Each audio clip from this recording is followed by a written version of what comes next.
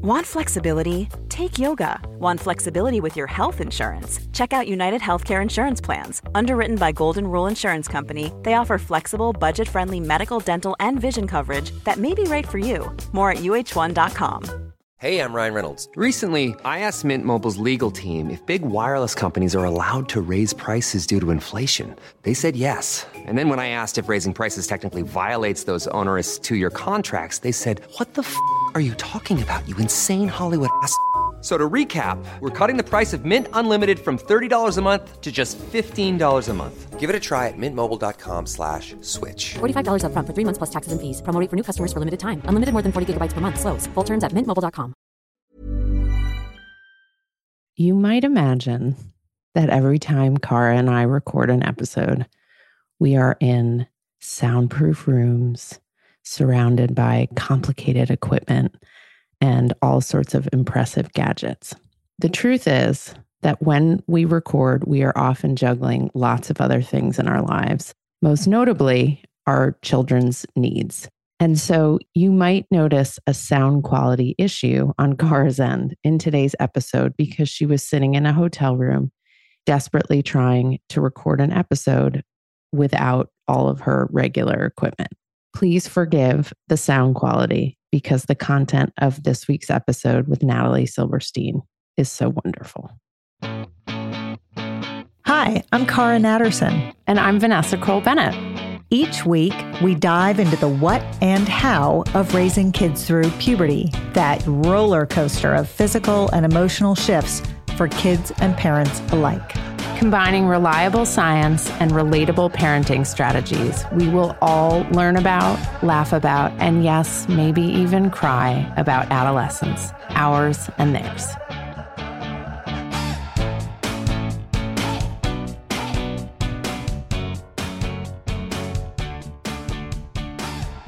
Natalie Silverstein, who has a master's in public health, is an author and a passionate advocate for family and youth service. Her first book, Simple Acts, The Busy Family's Guide to Giving Back, was published in 2019, and her new book, Simple Acts, The Busy Teen's Guide to Making a Difference, launched in July 2022.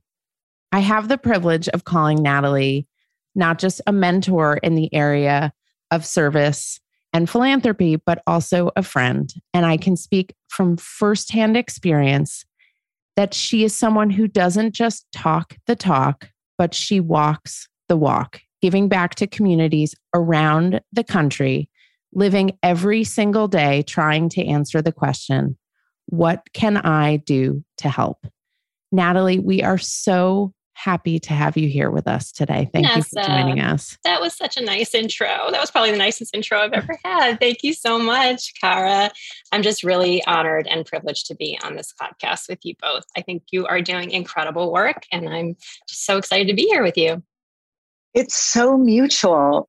I'm going to just start by mentioning Simple Acts for Teens, which I really couldn't put down. And I was reading while I was sitting next to one of my teenage kids.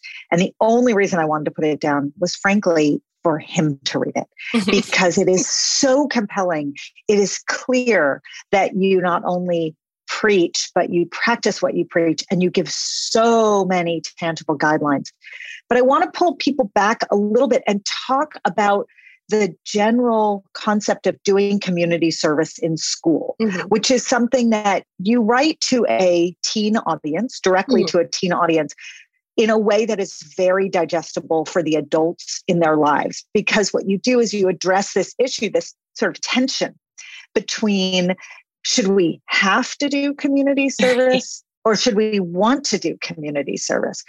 And likewise, you talk a little bit about the checking of the boxes for the college application process and how does community service fit into that? And then what does that do to stigmatize community service?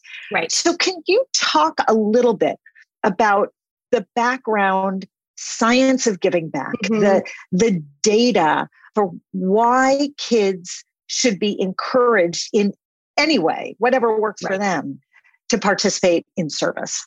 Absolutely. So I think that's a great place to start. And it's really how the book starts. And then I move into this notion of don't count the hours, make the hours count, right? And explaining to teens the difference between community service and community service hours that they might be required to do. And we can talk a little bit more about that versus service learning, which is a curriculum. That's an educational concept that some schools may have as part of their curriculum, some may not. So that's really not something a teen can control. But to take a step back, I think what I love about the Puberty Podcast is that you give people the facts, parents the facts that they can use as one of the tools in their toolbox in raising adolescents and teens. And so, we could say that service and kindness and empathy and compassion are all these sort of soft topics, and they're, it's a nice to do, but that's actually not true. There is a tremendous amount of research around this. I'm sure people have read many of these studies. And so these are the clinical scientific facts. There are some very famous studies like the Harvard study, which was making caring common. There's a big study that I quote in the book from the University of Wisconsin around the health benefits of volunteering. But baseline right off the bat, volunteers are healthier, they are happier, they are less depressed, they are less isolated, and there are studies that show that there is a correlation to longevity. Volunteers actually live longer. And these are studies that were done with adults and elderly adults.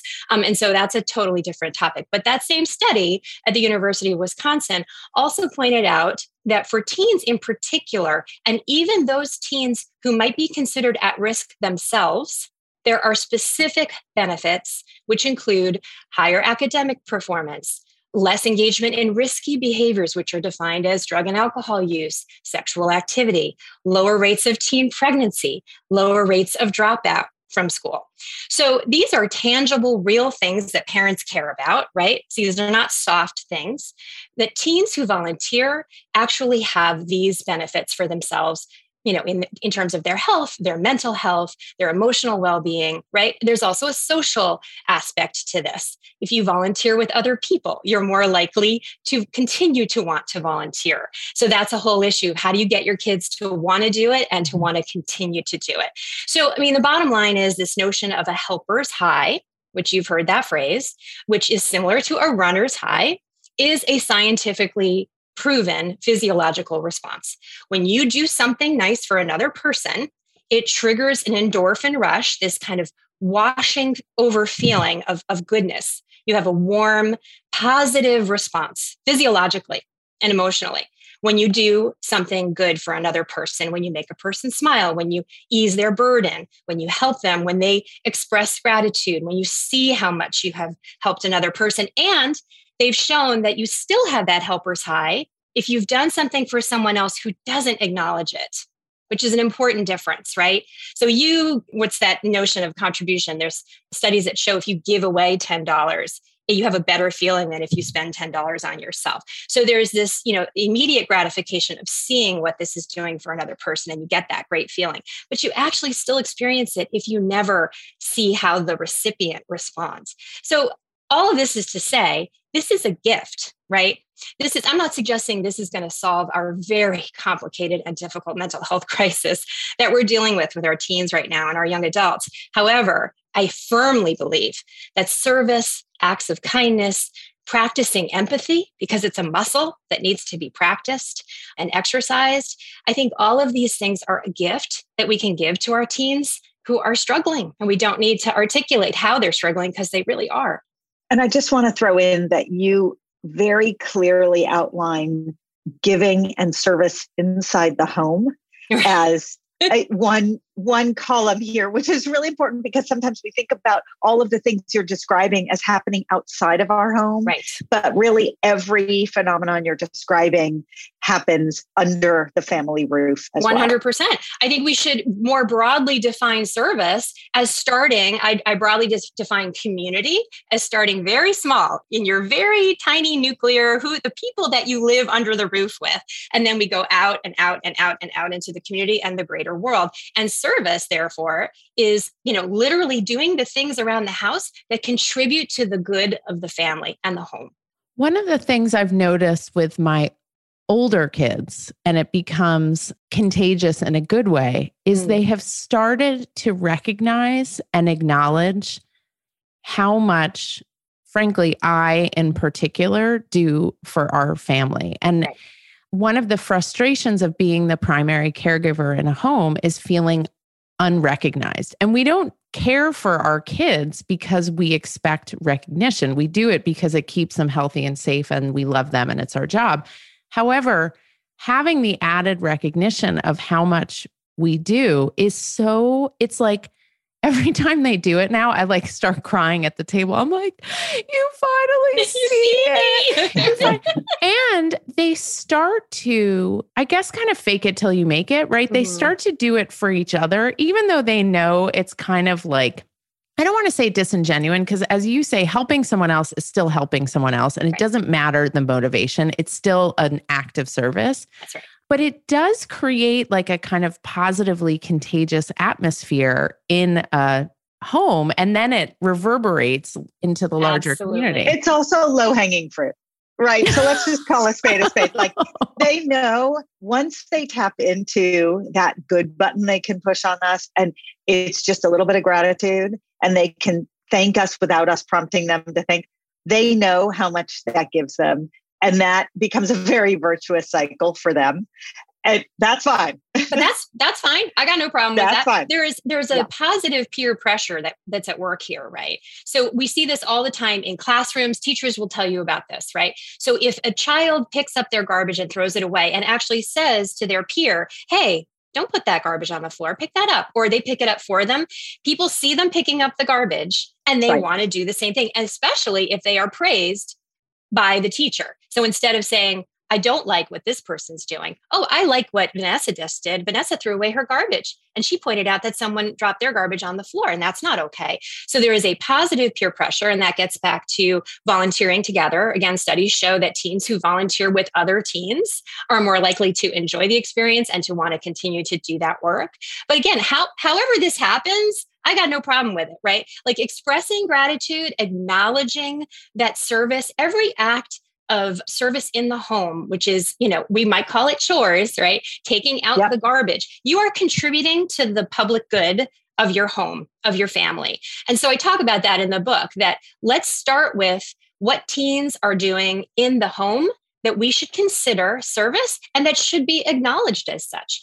I think we spend a lot of time telling kids that they don't really contribute much to the world yet, but they do. Does authenticity matter, or can you fake it till you make it? I think you fake it till you make it, because I think once you start doing it over and over again, we know that you have to do something 6 or 7 or 8 or 9 times. There's a number there that's been shown to be true, that after you've done something a certain number of times, then it becomes a habit. Then it becomes something that you want to do on a consistent basis, right? Which is why these kind of one-off volunteer opportunities don't necessarily stick. I think that, again, the authenticity piece comes in where you help teens to identify the thing that they actually care about, and then identify what their skills and gifts and talents are and strengths that they might be able to bring to bear, right? So it really, and the book has a little assessment in there for teens and adolescents to use to say, okay, what are the issues that I care about? Do I care about animals? Do I care about hunger? Do I care about the planet? Please God.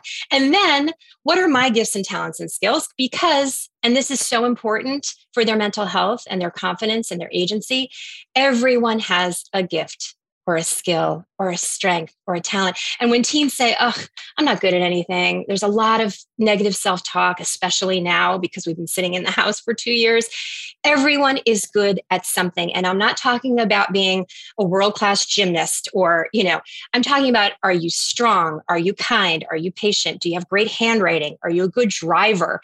I mean, every kid has something to contribute. So if you help them to tap into that, and then marry that with the issue that they care about in a way that is meaningful, how can they share that gift with an organization, a person who needs their help? Wow. The benefit, the high, the confidence boost that they get from this. I mean, I don't know why we wouldn't want to help our teens do that. I love this so much because I've seen it in my own kids where they think of themselves as like not quote unquote that kind of kid. And then they have ongoing volunteer experiences that teach them what an impact they can make by just being themselves and sharing that self with other people. I want to go back to one particular issue around the science behind how volunteering can help.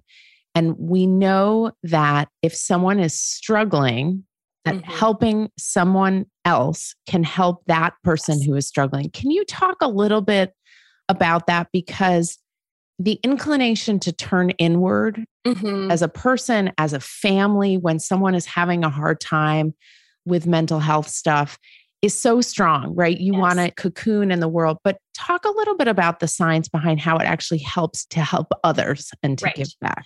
Well, I mean, I think there have been some studies, particularly in these last 2 years, when teens were academically isolated, socially isolated, so much disruption to their normal lives and their opportunities outside of the home. And it's been shown that people who are depressed, people who are lonely, if they are encouraged to give back in a meaningful way, to create a connection, a relationship with someone outside of themselves, outside of their home, instead of turning inward and only, the navel gazing, by turning your perspective outward, you are opening your heart, opening your perspective, opening your ability to see that you are needed, right? That your skills are being celebrated, that someone is grateful to you. Right? If you're feeling bad about yourself and you don't think that you have anything to offer, nobody would miss me, this notion, right? I mean, teen suicide is off the charts, which is heartbreaking. And what does that sometimes come down to? This notion of no one would miss me. They would be better off without me. Yeah. You hear those perseverating thoughts that many times people will have if they're contemplating self-harm. But if you are volunteering for the elderly neighbor who can't get their medicine or their groceries, if you are shoveling the snow for that person, if you're visiting them, if you're taking care of their pets, you are needed. Yeah. Your help is wanted and needed and appreciated very deeply. That gives a sense of purpose to our lives. There's, again, all of these health benefits that I referenced at the beginning. What is that all about?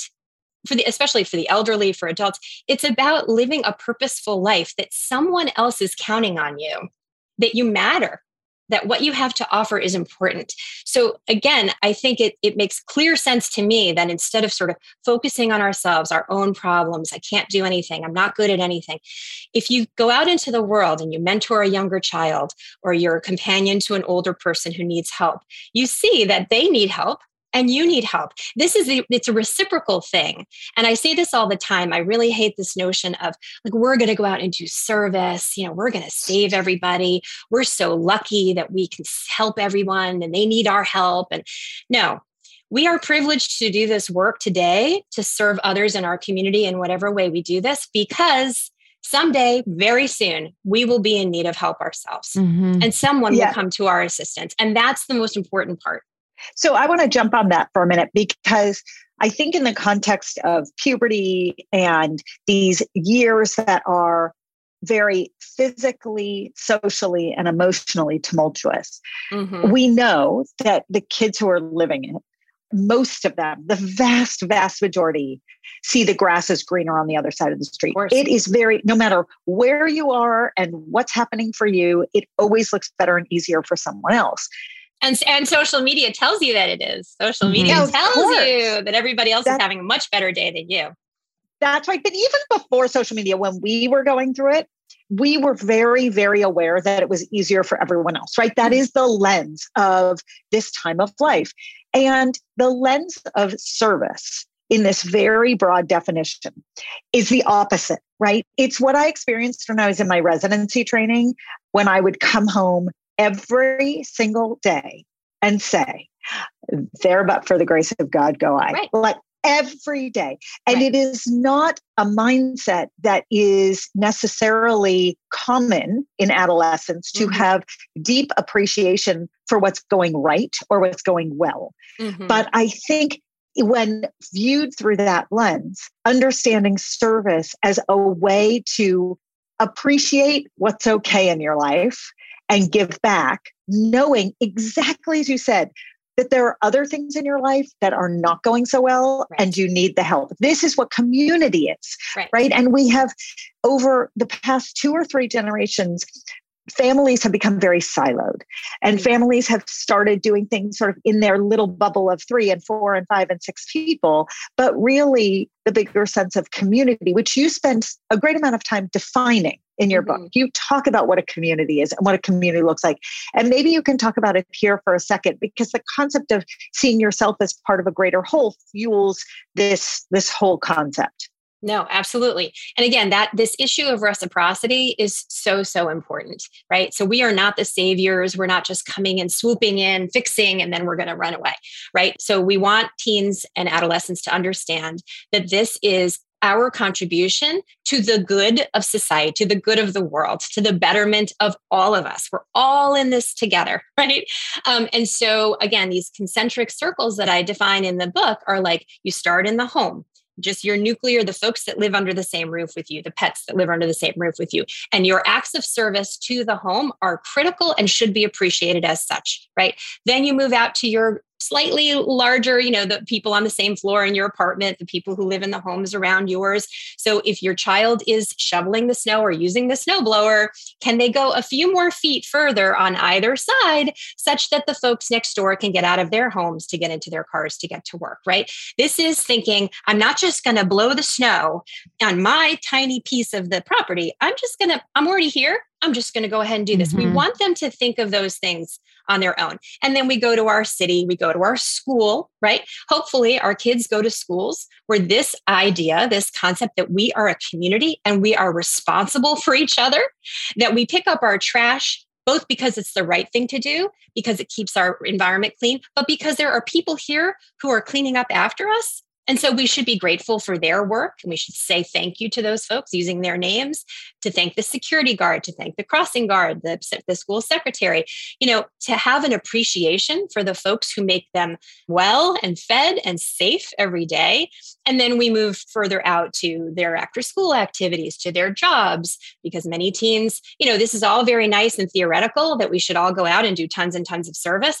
Kids have to have jobs. They have to study for the SAT. They have to do their homework. They have to do their sports. And I get it. And that's why the name of the book is Simple Acts. These are things that you should be able to do organically in your day-to-day life to make you a good community member, right? That you are aware of the fact that you live among other people and that it's your responsibility to do the right thing, and your hope that everyone else is going to be doing the right thing as well.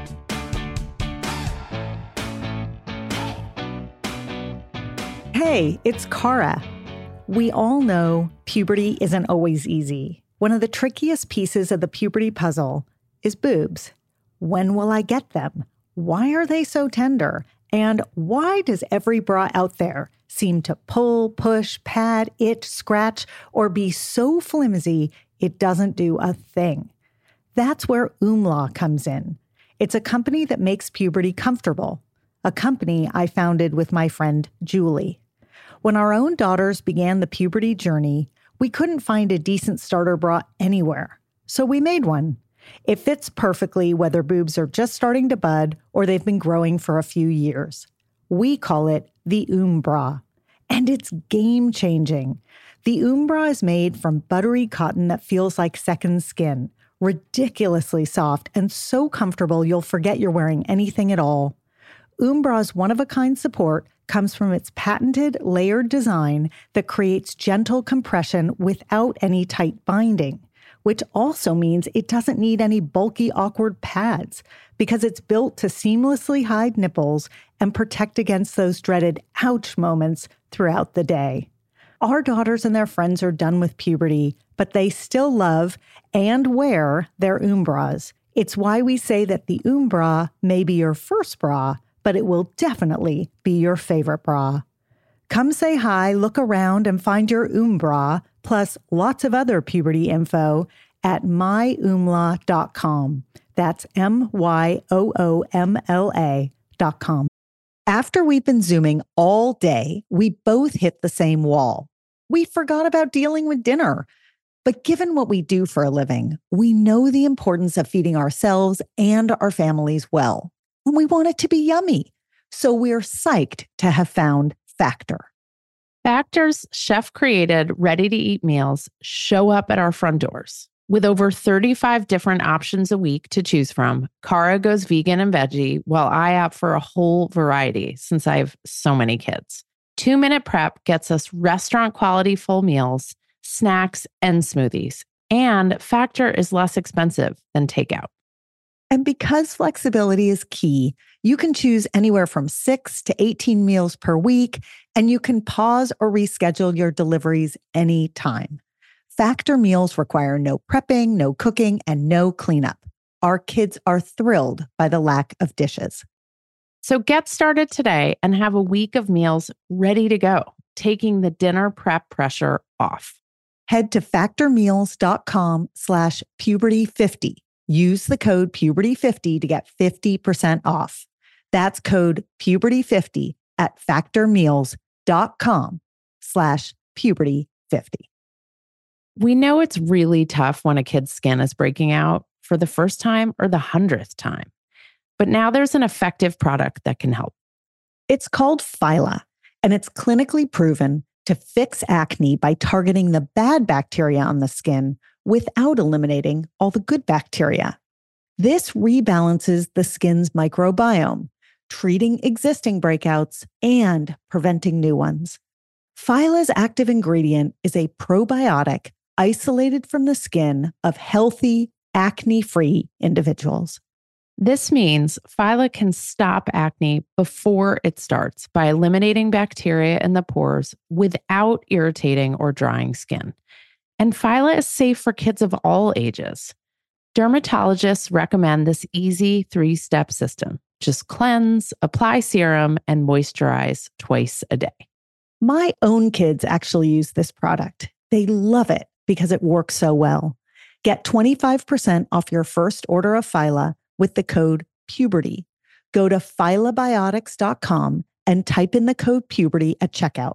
Link is in the show notes to get started.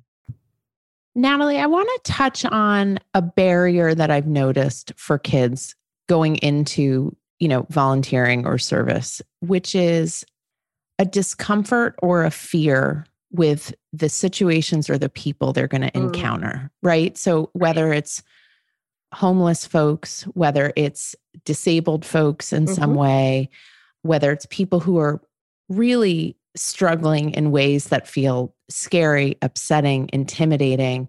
Can you talk a little bit about how we scaffold for our kids conversations when they're going into situations that are going to be hard and maybe even upsetting to see?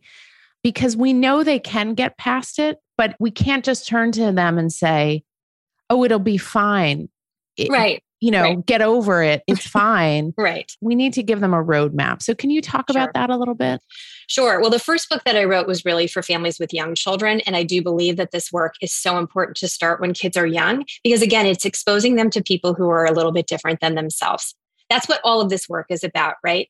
It's about opening your eyes and hearts and minds and ears to the vast world of people out there and their different needs, their different abilities. If we stay in our silo, as you said, Cara, and we only look at and see and interact with people who look and think and feel and pray the same way that we do, that's a pretty small life and a pretty small worldview. And that is not what any of us want, right? And so serving in our community exposes us to just the wide assortment of folks who live out in the world and who have very different life experiences. And so I am a big advocate of starting this work when children are very young in an age-appropriate way. I think having a conversation up front, as you mentioned, Vanessa, talking about what the situation is that they might be stepping into, how folks might look and how they might be acting, how they might speak. You can't project how they might be feeling. But if you're dealing with people who are living marginally or who are experiencing homelessness, and again, I think language is very important too. Other people, and we don't label them. A person isn't poor. A person isn't impoverished. A person isn't homeless. A person is experiencing homelessness right now because they had a home. And they hopefully will have a home again. And hopefully the work that we're doing is going to help them move towards that, or they're experiencing financial hardship or whatever it is. So you can talk about it in advance and say, okay, we're going to be going to a soup kitchen. We're going to be preparing a meal. We're going to be serving that meal in a way that is really respectful. it's sort of like a restaurant. These folks are going to come in, they're going to check their bags at the door, they're going to sit down. We're going to ask them what they would like of the assortment of things that is here. They might say, oh, I don't want that, I want something else. And it might seem to you like, oh, wow, why, how, how could they possibly want a choice? Or like, this is what's being given to them, it's free. No, they should be served with dignity. They are given some choices. You clean up the plates after them. You ask them if they'd like anything else, anything more. I think the best programs are the ones that really train volunteers on how to speak to and how to interact with folks who are having these issues. I mean, it may be folks who have some mental health struggles themselves, who may not be able to communicate well. And so it really teaches your kids how to have sort of a little bit of a thick skin, how to, understand that not everyone is having the same life experience that they are having. And if they have a negative experience, which is entirely possible, right? So they come home and they say, wow, that really freaked me out. And that was not cool. And somebody yelled at me because they didn't like what I was serving. Here's an opportunity to have a really meaningful conversation with your teenager about what that person might have been experiencing in that day, generally in their lives. And I think it opens up this really nice discussion opportunity for you as a family. And then you can make choices moving forward and remind them that that was one day, one time, one person, but that the work that they did was worthwhile overall. And it always is. This is one of my big things. And I say this all the time, like, it doesn't matter what your effort is, it is always worth it. It's always worth your time and your effort. And really, I can't stress that enough. If they come home and they were disappointed and they don't want to ever do it again, that's okay. But maybe let's talk about a different opportunity, a different way that you can give back. Did you like some aspects of that and not others? Maybe you want to work in the kitchen exclusively and have other people do the serving, whatever it is. But it's just a nice way to frame it. And again, there's nothing to be afraid of. Obviously, if your teen is moving into a place where there may be some folks who are going to have this, there are adults there. there are people who run this show all the time and have seen it all. And you would never put your teen in a situation that, is unsafe. So, I want to call out two things that you just said and shine a light on each of them. One is this notion that as we engage our kids in service in general, that there's no sort of paternalistic piece to this. Our kids are not going to parachute in and save someone who needs them. Our kids are not, and we are not better than anyone else. We are just in a different circumstance at this moment in time than someone else. And for parents who are struggling with that, and for adults who are involved in the lives of kids, my son has a coach who has started getting his entire team involved in community service. There are a lot of adults who are not parents who are very, very invested in bringing the community into these kids' lives. The most important starting place, and you have said this many times in many ways over the last few minutes, is to recognize that it is not a better than, less than situation. It is a different than situation. And this is where this notion of what goes around comes around is so present, which is, one day, in some way, it will be you. You will need help from other people. I don't know what that form. It may be financial, it may be food, it may be shelter, it may be emotional, it may be, but we all need each other. Yes. Humans are a social species. So I think that's a really important point you make. The other point you make about it's not scary, or it doesn't have to be scary, is very important because, sometimes it is scary, right? Sometimes there are adults who are suffering from certain forms of mental illness, addiction being one of the easiest ones to see. And kids can come into a situation with no skills here, no ability to recognize sort of what's going on for that adult, and therefore no sense of how to feel safe. I think it would be really helpful if you spoke for just a second about how parents can and adults can kind of slowly baby step into volunteerism so that they're not throwing kids into a situation that they're not ready for, because there are some that are more dramatic or require more skills than others. Mm-hmm. Well, and I think what you're talking about is sort of flexing your empathy muscles, right? I immediately think about a group of adolescents who are on the street and they see a person experiencing homelessness or someone who has some mental health issues acting erratically. And you'll often see adolescents, because they're nervous and they're scared, so they start laughing, pointing, talking about that person, whatever. That's the thing we kind of want to squash, right? Like, we want them to take a step back and say, okay, what's going on with this person? They obviously are having some issues that we couldn't possibly understand. Let's keep ourselves safe. But let's just move on, right? Like, there's no reason to make fun of this person or whatever. And again, I think there's a group dynamic there.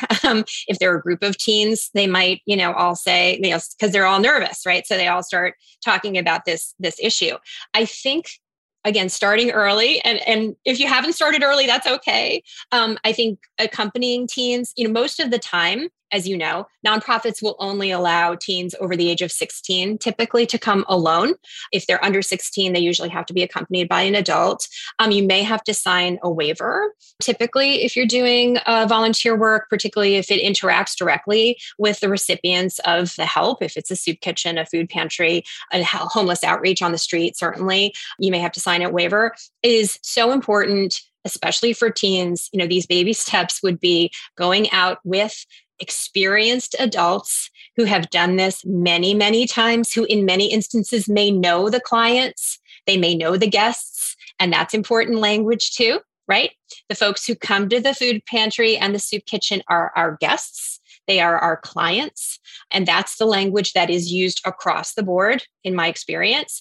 And so you want to be with trusted adults who have been down this road before, who know how to handle themselves. And I think accompanying them is also super important. And role modeling the way that we speak to people who are different than ourselves and whom we've never met before and who may be having a tough time, instead of sort of reacting, just understanding that this is where they're at. Role modeling how we speak to these folks, how we speak about them after we've left their presence is so, so important. And again, talking about this afterwards. I do think I mentioned doing volunteer work socially. It's a wonderful social outlet for teens, especially now after all of this social isolation. And so, getting kids together to want to do a fundraiser, to volunteer in the community together is terrific. A park cleanup or something like that.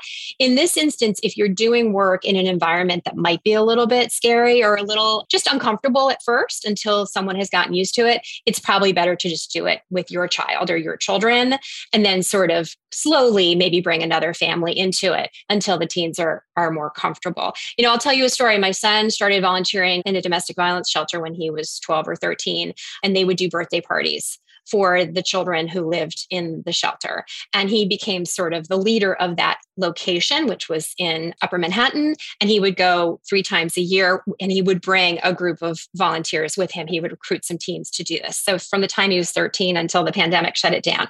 And they would go in and they would decorate a banner and they would sing the song and they would decorate cupcakes and they would have, and anyone in the shelter, any kid who was having a birthday or wasn't having a birthday could come. And they had goodie bags. I mean, who doesn't love a birthday party, right? It's so easy. This is so easy. But there were a few things, and my son took this very seriously. No photographs. Put your phone away. This is a domestic violence shelter. These women are living here. It is an unmarked building on a block that looks just like a house. So no one can know where these children are. You do not take pictures of the children. You don't ask them about their circumstances, how they got there, where their dad is. We're just there to have a party. And to make them feel great and to lead them in an arts and crafts project.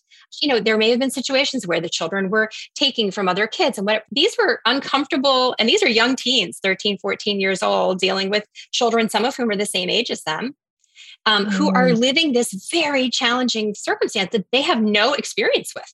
And what an amazing way to build empathy and compassion around the fact that these kids were torn from their home, ran away from their home with their parent, with their mother, and are living now in this communal housing. I mean, it was fantastic.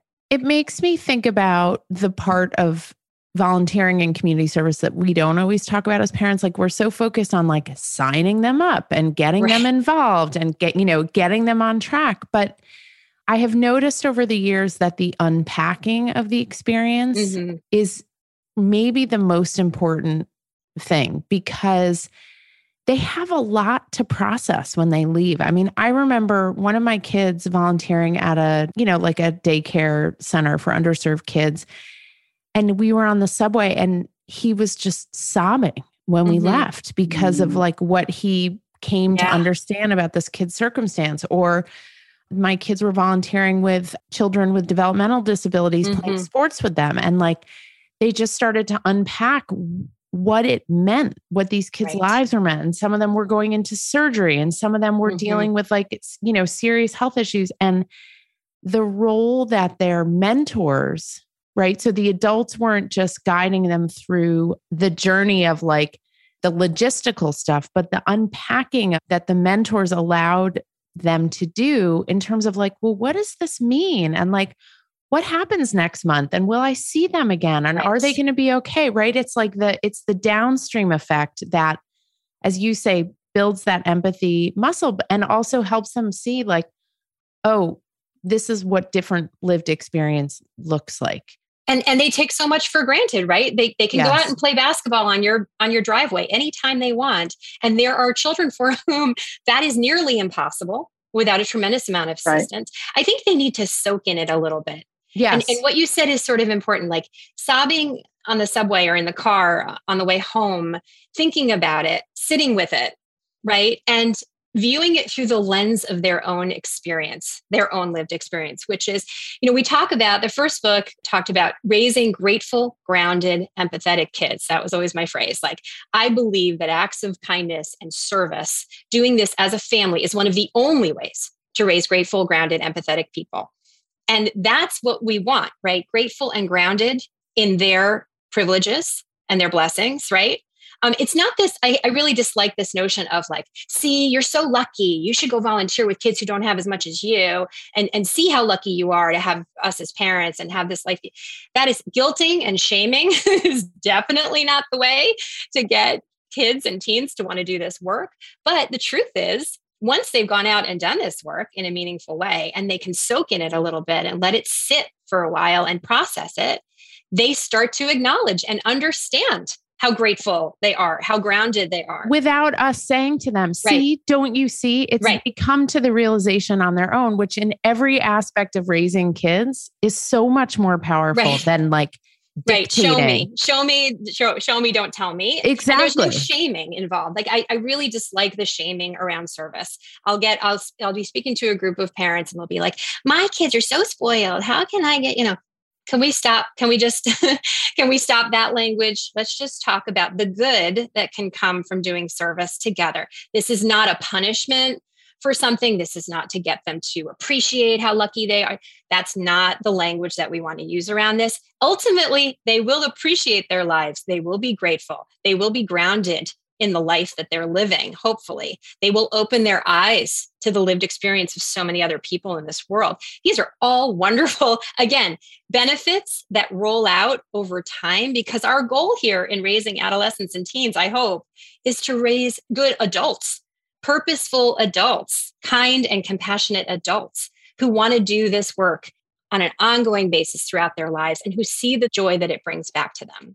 We started this conversation talking broadly about community and really about group efforts. But where we've landed is much more about how the one-to-one impacts are so profound. Vanessa, describing your kids volunteering and the sobbing on the subway, that was not about a group of 50 people. It was about really seeing the experience of one other person. And it feels like the right place to wind down the conversation, which is sort of a recognition that this concept of giving back, since reading your writings, I've become a little bit allergic to the phrase community service because it feels so right. I mean, it's so giving back, but the concept of giving back being broad and communal and also one-to-one, and both having tremendous value. That, you're going to have to figure out what lights your fire in terms of your giving back. Your kids are going to have to figure out what lights their fire, and both are really, really important. When we end our conversations, Natalie, we like to pick one pearl from the conversation or something that didn't come up in the conversation that people can take away and sort of implement in their own lives, or it can marinate in their brain. And Vanessa and I try to start, because we always spring this on people. And so we'll give you a minute to think. And Vanessa's always the one to tee this up. And she's always like, and I'll start because Cara's going to steal mine. So I think I'll start. We're not competitive, really. Not at all. But I think that the biggest takeaway for me is something that you touched on many times in this conversation and you write about so beautifully, which is breaking down the phrase community service into two halves. We talked a lot about what it means to be part of a community. We talked a lot about what it means to be of service to ourselves and other people. And I think my takeaway from having been exposed to what you do and how you think is that I will see the concept of giving back differently from now on, because it is not just, sort of something I can do for other people or other people can do for me, but it's also being part of a bigger fabric and sort of all rowing in the same boat together. Mm-hmm. So hopefully I can articulate it to my kids as elegantly as you have articulated it here. Thank you. Amen to that. Yes. Thanks. I love the concept of helping kids reflect on who they are and what they can contribute in their own unique ways, and marrying that with what they're interested in. And I think kids so often have this image of like what quote unquote community service is and what it's supposed to look like and who does it. And helping them step away from that and really think about, how can I contribute? What can I offer? What is my self-worth in this situation? And it's honestly an exercise we have to do with our kids all the time in all different contexts, not just in this one. But if we can help them build that muscle in this context, we can help them think about their self-worth in other contexts. And this feeling of, I'm not good at it. I have nothing to contribute. Other people do it more or better than I do, right? That's an ongoing conversation we have with our tweens and teens. And to say to them, you have value, and I'm going to help you think about what that value is. It's just a wonderful way of having that conversation with our kids and helping them go through that exercise. My takeaway always is just start where you are, use what you have, do what you can. That's Arthur Ashe. I say that all the time because what I wanted to put out into the world with this book, I wanted to turn down the volume on this pressure that our teens are feeling to do everything and be a change maker and change the world and be the best baseball player and be the best gymnast and do the best you can on the SAT and get into the best college. That pressure is stifling. And it's creating a mental health crisis, a tremendous amount of anxiety and stress for our kids.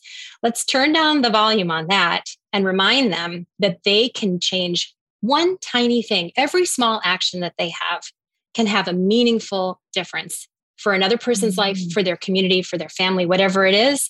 So you don't have to change the whole world to change the world, to make a difference. And that's what I hope people take away from the book. So beautiful. I love that. So great to be with you, Natalie. It's so great to be with you guys. I wish we were having coffee all together at a table or a cafe in Paris, but I'll take it. Next year, next episode. That's right. Next episode. Thanks so much for listening. You can follow us anywhere you get your podcasts or check out our Instagram @thepubertypodcast.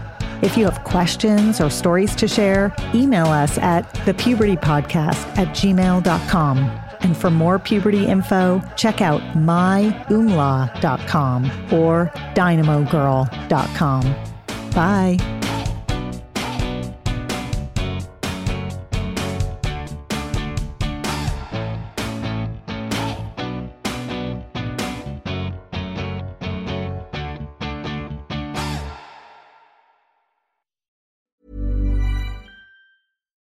Botox Cosmetic, out of botulinum toxin A, FDA approved for over 20 years. So, talk to your specialist to see if Botox Cosmetic is right for you. For full prescribing information, including boxed warning, visit BotoxCosmetic.com or call 877-351-0300. Remember to ask for Botox Cosmetic by name. To see for yourself and learn more, visit BotoxCosmetic.com. That's BotoxCosmetic.com.